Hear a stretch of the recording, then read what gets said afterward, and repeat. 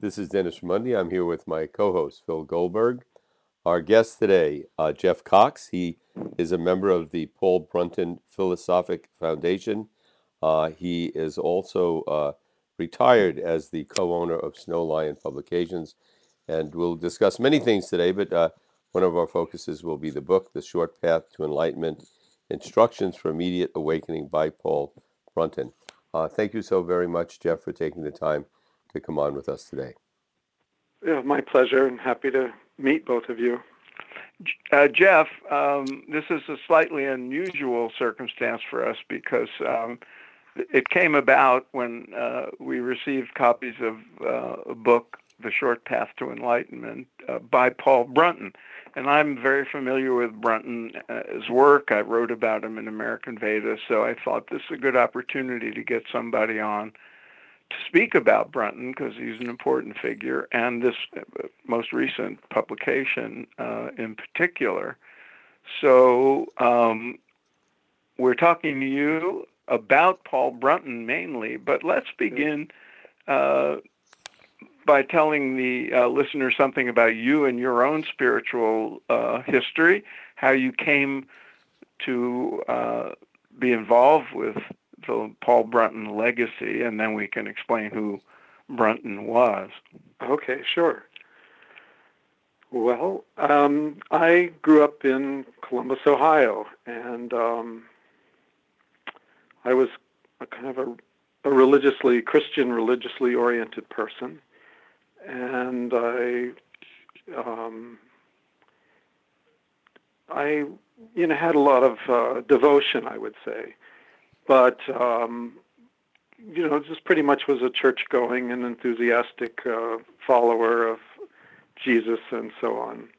At some point in my college career, I had an urge to go to Europe. I had not been overseas before, and during that trip, I was in Switzerland and talking with some friends of friends, and they were telling me about the ghosts in their barn, that they had a house adjoined to a barn, as many farmers do in Europe. And I started asking questions, and they said, "Oh, well, you should read this book, Edgar Cayce's There Is a River." I don't know if you two I remember heard of Edgar that. Cayce. Yeah. And it was basically a biography about Edgar Cayce and his work. And in the book, he gave all his information while in sleep trance, but he said about the importance and usefulness of meditation and yoga. And also, the main thing is that the divine was something that could actually be known or realized. And that just set off it was like a lightning bolt in my psyche. And I knew I was changed after having that bit of knowledge, which is not something I ever got from my religious upbringing. I went back to Columbus afterwards, and I thought, well, I need to sign up for a yoga class. And the person that was the teacher of that class is presently the chair of the Paul Brunton Philosophic Foundation. Yeah. It was a woman named Clea Rudolph, and I started asking her a lot of questions, and she said, well, if you really want to understand these things, you should read Paul Brunton. And so there was a group in Ohio, and I began to go to that group. And eventually, a student of Paul Brunton's named Anthony Damiani came at the request of the group. Requested if Paul Brunton could come, and he said no, but I'll send my student Anthony to you. And Anthony lived in near Ithaca, New York, where I am now. And he did come, and he spent a weekend and then another weekend, and would come a few times a year and talk to us about philosophy, spiritual philosophy. I was very impressed with him, and when I finished my college work, I had to make a choice for going on with to get a PhD in what was going to be marine geology, or come to Ithaca and be part of a group here. Anthony Damiani had classes at a store called the American Brahmin Bookstore in Ithaca, New York, and there were quite a few Cornell-related people that kind of found their way into the store. including my future wife and other business partner that worked with me, both of them actually at Snow Lion Publications. So I moved here because of my enthusiasm for the study. I basically had a deep urge to want to understand spiritual philosophy, and I thought this was going to be my best opportunity. And other things about life had sort of lost their interest for me. I came to understand later that Paul Brunton actually had been at the church that I was in Ohio, and it was called the First Community Church. It was a congregational church, and he went there to meet a very special minister named Roy Burkhart. Paul Brunton often moved around based on sort of some inner guidance or intuition or whatever. He felt drawn to meet this person and to give him some instruction in self-healing. He says, you give of yourself all the time, but you don't take care of some of your own basic needs. And he gave him an exercise that really revolutionized his ability to even do more for people and keep him healthy at the same time. But it was just kind of curious to me, like here I learned, it was like a full circle thing. And at the time that I went to Switzerland, that's where PB was living. He retired to Switzerland in 1966 or so. He went into semi-retirement. So I was here and studying with Anthony, and he decided to build a center called Wisdom's Goldenrod. He owned a number of acres on Lake Seneca. This is grape country up here. We have many wineries now in the Finger Lakes area, and people come here to be on the wine trail.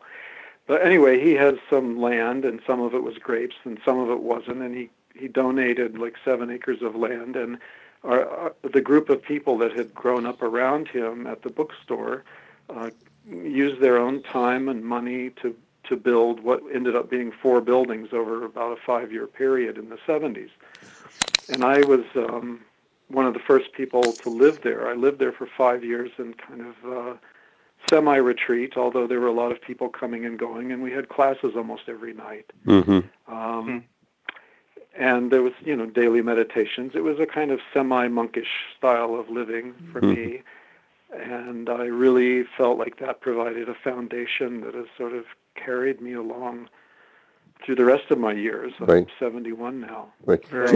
Jeff, if I could ask, you mentioned that someone told you about learning more about Paul Brunton, and you came back to Columbus, I believe, and took a yoga class. The person heading up that yoga class was somebody that is now on the board with you. Yes. So it seems you had some insight, and then you went for something experiential in terms of taking yoga. So subsequent to that, in your pursuit of understanding more about Paul Brunton and spirituality, were you mostly studying? Was it mostly intellectual, or were you engaged in a number of spiritual exercises or techniques? You mentioned where you were spending part of the day in meditation. What was the techniques or spiritual practices that, if any, that you engaged in at that time? And did you also balance that out with intellectual understanding of what you were experiencing? Yes. So while I was living at the center, we call it, I was probably sitting 3 hours a day or so. Dawn, noontime, and in the evening. The evening meditation, Anthony would attend with all the other students that would be coming in for class at night. So my technique was mostly mantra meditation. The famous Tibetan Om Mani Padme Hum is the one that I was focused on, and I did that fairly, intensely. I was really trying to develop intense concentration, and I think it served me well. Another practice we did, which was actually direct from Paul Brunton, he talks about it in his book, The Wisdom of the Overself, was a meditation on the sun. And what you basically do is every day for a year, if you commit to the practice, you are meditating either at the time of sunrise or sunset, or both if you wish, but at least one of them every day. And it's, you sit in the style of an Egyptian. These pictures of the Egyptians sitting on a seat with their hands on their legs and they're looking forward. It's an opening to the light behind the light, as it were. The sun is a symbol of the divine mind, and let's say more than a symbol, it's the embodiment of the divine mind in a specific focus. And you're opening to the self behind the sun, which is actually the same as the self within us, if we're going to use the word self or over self in PB's language. And there becomes there's something about the nature. There's a pause in nature, and this is why he particularly was interested in sunrise sunset times. You're probably familiar. Many people are. At least the quiet that comes over the land when the sun's going down, or in the morning. It's more like a coming to life. But there's a kind of infusion of a kind of like an expectation, a sense of creativity, a sense of new beginnings, and so on. Whereas the evening is more of a kind of a withdrawal into more of an interiority or peace. But there is a peace that's present at both those times when nature takes a pause between night and day, just like we take a pause between the in and out breath, that one can take advantage of and it can become a sense of a felt presence that then one can discover in one's life other moments of the day. It is the presence. It's like a moment of grace from the overself or from the inner being, whatever we want to call it, that's available then. And so in a way it's a kind of yoga. Like they have the sunrise salutation as a major form of yoga practice. And this is a way of doing it in sitting meditation where you open to the energies of the sun for purification, for healing, and also to awaken one's own sense of universal presence and a wish to give back towards others, and it's a chance to share one's own inner sense of well-being through spiritual prayer and offering Jeff, oneself. Yes, go ahead. Let's segue to Paul Brunton. He's sadly and not well known to enough people in my experience, and which is why we want you on. Tell us about him and what especially drew you to him. Yes. Well, I think you have to think back, right, to the late 60s and what kind of literature was available, what was the breadth of literature that was available.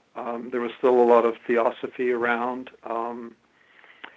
There were people like Edgar Cayce. There was the beginnings of, of course, Yogananda had been in this country for a time, and there, beginnings interest in Indian spirituality.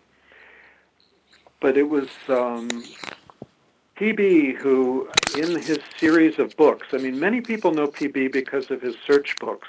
Yes, Secret India. Tell us about them. And they think that that was really what PB contributed, here was this guy on a quest to learn something about the spirituality of India and then Egypt.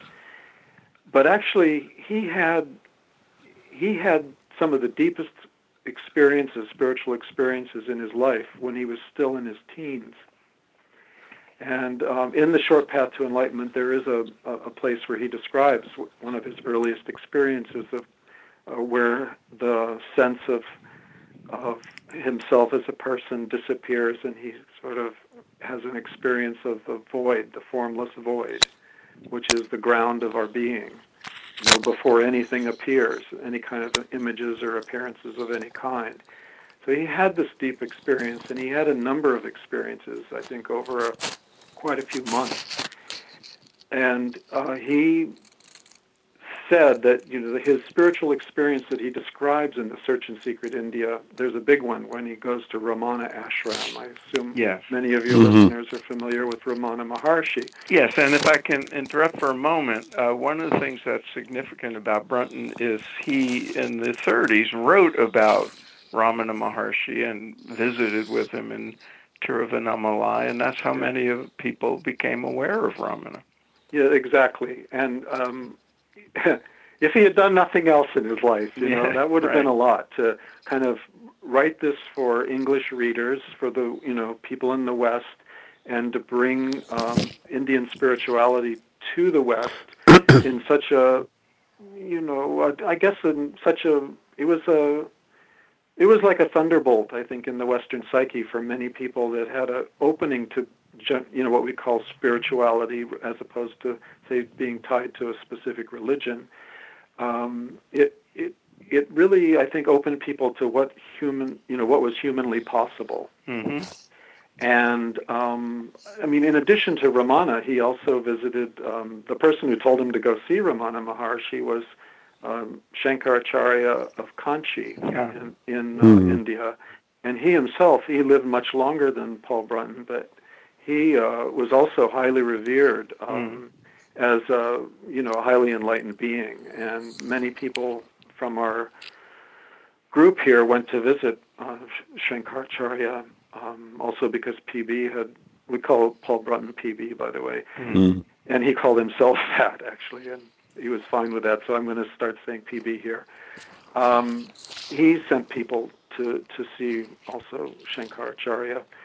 But Paul Brunton, he wrote that book as like a skeptic Westerner interested in, what are these mysteries of the East I keep hearing about? And he sort of hid the fact in his, he tried to write it as if somebody who was totally new to these things would be going to India on an extended trip to try to find out if there's any sense in what the spirituality of India is about.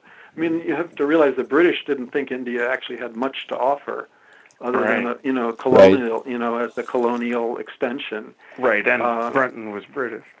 And Brunton was British, and he also came to India at a time when the Indian urge to freedom was rising, and Nehru was, I don't know if he was in power at the time that Ramana was, and he and PB met, but they were very much wanting to move towards a more Western style country. They felt that their spirituality had actually held them back. So, people were suspicious of this person that's trying to, promote Indian spirituality. So the Search in Secret India book, it sold a lot, and it still sells. It's been in print constantly since the mid-30s when it came out. It was published by Rider in England, which is now part of Penguin Random House. It's like the largest publisher in the world. And also in America, his books were simultaneously published by Dutton in New York. After that book, he wrote a book called The Secret Path, which was, you've read this Search in Secret India, and now you're excited about the possibilities of spiritual development. So The Secret Path was a small book, but a lot of his ideas that he continued to develop later are in that book, and that also is a book that Rider in England continues to sell. And then he did the Egypt book, and that was something about, I think Paul Brunton was attracted to go to Egypt because he had his own a past there. There's like, if you've read that book, there are scenes where he's kind of psychically recalling experiences that he had there. And then there's this dramatic night he spent in the Great Pyramid. He was in the pyramid all night long by himself, and he had quite an interesting experience out of the body and being visited on by some pharaoh-like spirits that, what I'm trying to say is Egyptian priests is the right word, that guided him into some other parts of the pyramid that actually, interestingly, he described in some detail, and only in this past year, through some kinds of, radio technology, penetrating the pyramid, they discovered there's a chamber that is pretty much at the angle of and close to where PB was describing. A chamber that has not yet been discovered. So Why don't you ask me something? Yeah, Jeff, I wanted to. Um, I did want to ask. PB Paul Brunton was a theosophist. Do the theosophists still exist? Are you a theosophist? Are the other board members theosophists? Did he stay no, one yes. his entire He was life? in England. He grew up in Bloomsbury area, Mm-hmm. and is near the British Museum. And at that time, in the early 1900s, what we think of as spiritual practice and spiritual philosophies was very much entwined with occult and magic and Right. witchcraft both black and white. And he had a teacher who was a member of the something Order of the Golden Dawn or whatever that Aleister Crowley was part of, and Aleister kind of apparently went down the dark path. And Paul Brunton's friend, who was Alan Bennett, is his name. He was actually one of the first people to become a Theravada monk. He was very interested in magic, and they had he had some kind of clairvoyant and occult powers. And so there was, in this milieu of London, there was a lot of interest in spirituality and occultism, in Christian science and the science of healing by mind, and so it was just kind of the environment that he grew up in. Blavatsky had come on the scene in the late 1800s, and there was a lot of literature available, and I think a lot of people that I'm friends with studied some theosophy, but we wouldn't consider ourselves theosophy. Mm-hmm. I would say that Blavatsky was hard to understand in many respects. Mm-hmm. I try to read The Secret Doctrine, and she herself says that she clothed and hid a lot of the truths in ways that might have made it difficult to penetrate unless you had some kind of advanced. Well, unlike Madame Blavatsky, Paul Brunton has always impressed me as somebody, especially writing when he did, who was able to explain the core teachings, especially of Advaita Vedanta, and in very crystal clear and easily understandable ways. And when I received the book, The Short Path to Enlightenment, I was intrigued because it's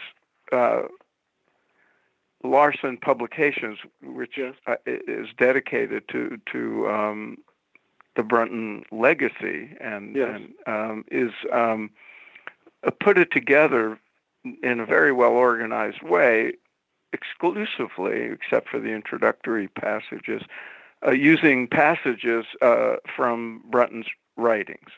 Correct. And they read kind of like sutras, for people familiar with that form, these sort of brief, short statements. Tell us, first of all, why the title? He seemed to have distinguished short path from long path. Yes, that's true. And I met him in 1975, and he introduced short path teaching to me. He might have talked to I'm sure he had talked to other people about it along the way, but it was one of the first times that he talked to anyone in our group about it.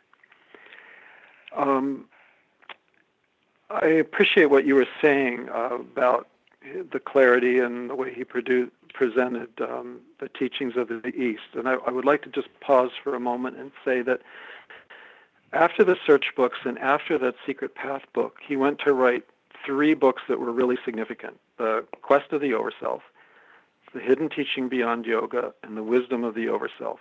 And those 3 books really do what you were saying, and I would say even more. They go a little bit beyond, because his roots were not just in Advaita Vedanta, but also he had teachings from the Buddhist side as well. Mm-hmm.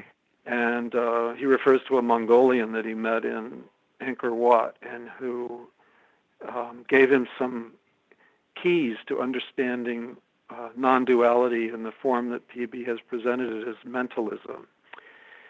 So these books he wrote all in the 30s and early 40s. And then after that, except he published a book called The Spiritual Crisis of Man in 1952, which was more like the crisis in humanity and what needs to be done to help solve it, which is still very applicable to today.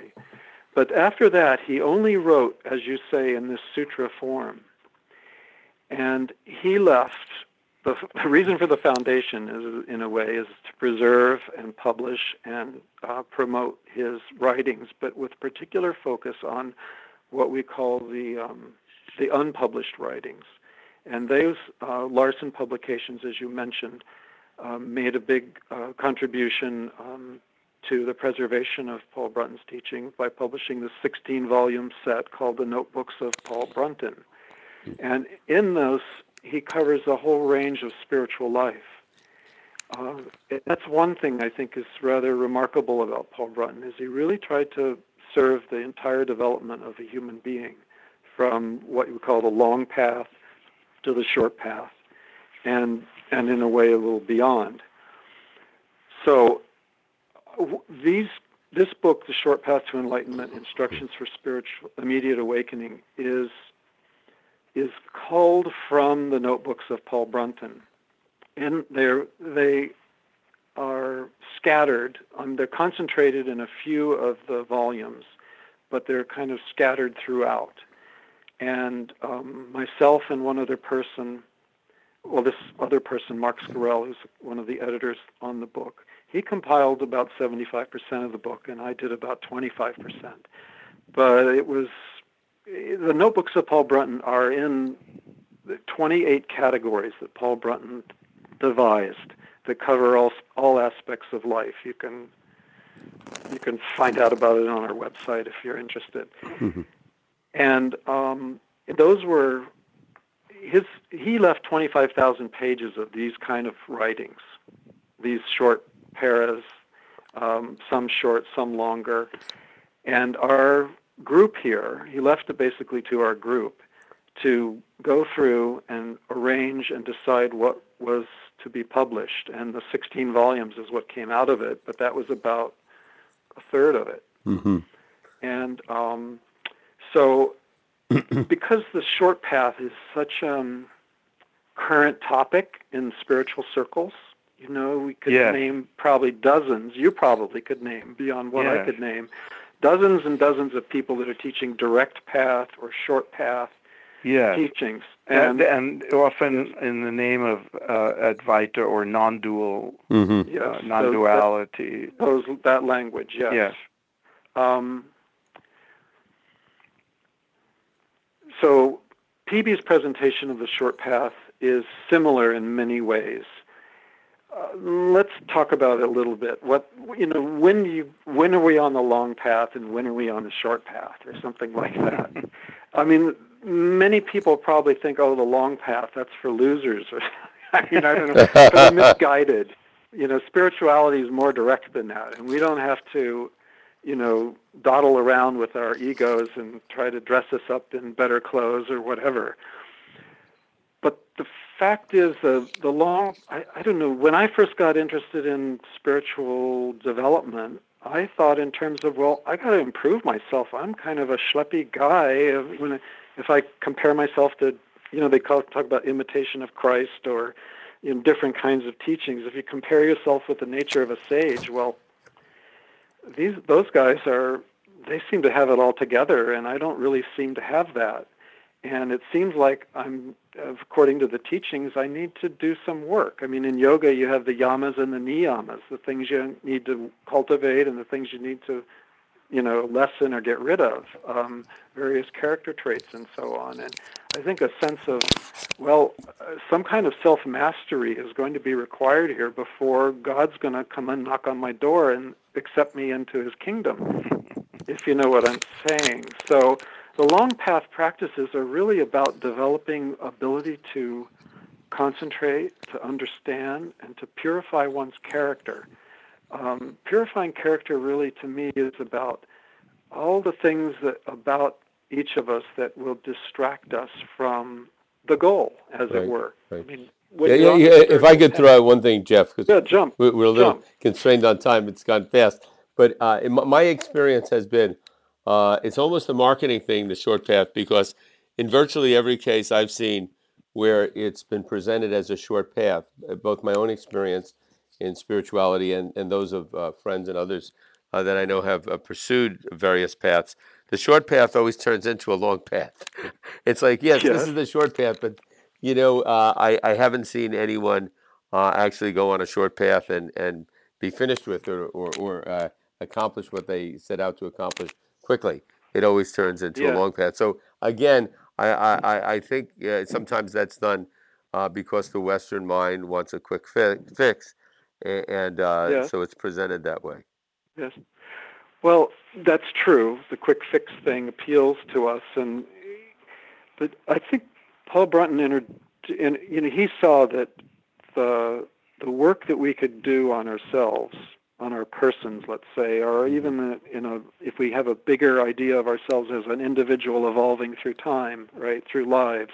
Right. But life to life, you take on something and you do whatever, you learn certain lessons, and this is kind of like building up our individuality. PB has great respect for the development of individuality, and it's enlightenment. He says it doesn't destroy your individuality. You're not going to like merge like a salt doll in the ocean. The individuality is something that continues, but it becomes a servant rather than the ruler, in your life.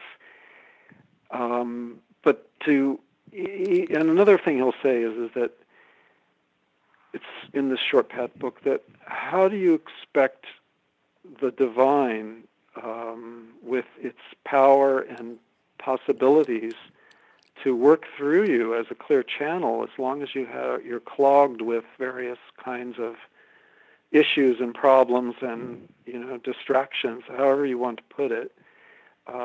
It's just a bad fit. Mm-hmm. It seemed to me, in looking at the book, that by short path, he meant there are direct ways to experience the self, or what he called the overself, the transcendent ultimate reality that we are. Yes. And at the same time, he also, I was impressed to see, pointed out that in many cases, if not most, the expectation of instantaneous enlightenment leads to trouble, and that the long path is what he called the long path is essential for preparation for the short path. Yes. And that makes perfect sense to me, because I see so many people going to these seminars of Advaita Vedanta and being told they can, just dispense with all the, long periods of practice and so forth. But it seems to me that the people for whom those methods or that approach really works are people who have been on a path for a long time. Yes, who are already mature one way or another. Right. Have a certain maturity. Right. But the thing about the long path, I think, is that the ego can disguise itself. Let's say you can think, well, I really need some more teachings on this or that, or there's different things one can do to improve oneself psychologically, to have more better understanding of one's constitution, and heal our problems. And we can think, well, until I really take care of all these issues, I'm really not going to be able to devote energy to, for some people, even to meditate. Right. But to try to do any kind of transcendent gesture in my life. And so it's kind of an addiction, you could still kind of be drawn into the bookstore, that the next book, the next guru who has something to offer that you hadn't thought of. I was just reading about somebody who has like a special breathing exercise that's really supposed to open you up. And so it can become a kind of addictive problem, like any other kind of addiction. Addicted to self-development. Right. But at some point, if you're really sincere about the quest to achieve, let's say, enlightenment, if you want to use that word, you might get a sense like you're just kind of stumbling over yourself all the time, that you're kind of in the way of what you want to get to. You become your own worst problem, as it were. And that's where PB says you have to turn around 180 degrees and face the overself directly. Turn away from the ego, turn away from concern with the ego, and concentrate on the remembrance of the overself, which I'm talking about overself as the universal principle in us. You could think of it, I sometimes think of it not as the higher self, but what's over any kind of individual self. It's that principle, which is like, some call it the soul, universal presence. But attending to that, and both in our study, in our devotions, in our in these exercises of remembrance, or the other one PB talks about, the as-if exercise, it's done as a way of turning away from involvement in one's finite being towards the part that's actually missing consciously for us, which is our fundamental being, not our becoming. Right. We're so involved with our becoming that we don't really take time for the being part. And I think when PB, the publisher came up with this subtitle, Instructions for Immediate Awakening. PB does say in here at several places that you could get a glimpse of your real nature at any time. Right. And doing short path practices enhances, let's say statistically, if we can talk that way. Yeah. It improves the odds. Improves the odds. If, what you're searching for, what you're really focused on, just like in any endeavor in life, whatever you're pouring your energy into is more likely to come about than just something out of left field that you didn't think about at all. So I think that the point is these are the instructions to have an immediate, at least a glimpse. And glimpses are really important. I think it's becoming a more common term in spiritual circles, a glimpse rather than a permanent change of station. And we should point out, because we have to wrap it up, that there are exercises in the book, in The Short Path to Enlightenment, and it is more practical, frankly, than I anticipated it would be. And I was pleased to see that, because in certain non-dual circles, there's a kind of disparagement of actual practice. And PB, if I may, was not in that group. Not at all. Just the opposite. And, he, in contradistinction to Advaita, he would never say the world's an illusion. Right. He's saying that the world is not understood to be what it is, which is a non-dual appearance within reality. Which one could argue is the right interpretation of Advaita. Yes, of course. Yes. Okay. But we should wrap it up. Thank you so very much for your time, Paul. Would love to have you back on, because I think I could easily go on with you for a couple more hours. I sense that too. Yeah. It does seem a bit brief. So it's but that's always a good sign when it goes quickly. So you have to promise me she'll come back on again sometime in the next few months, and we could. And we've done this with others, where we've done part 1, part 2. Maybe even part 3. Sure, Phil. So, and we should let people know that it's quite easy to learn more about Paul Brunton online.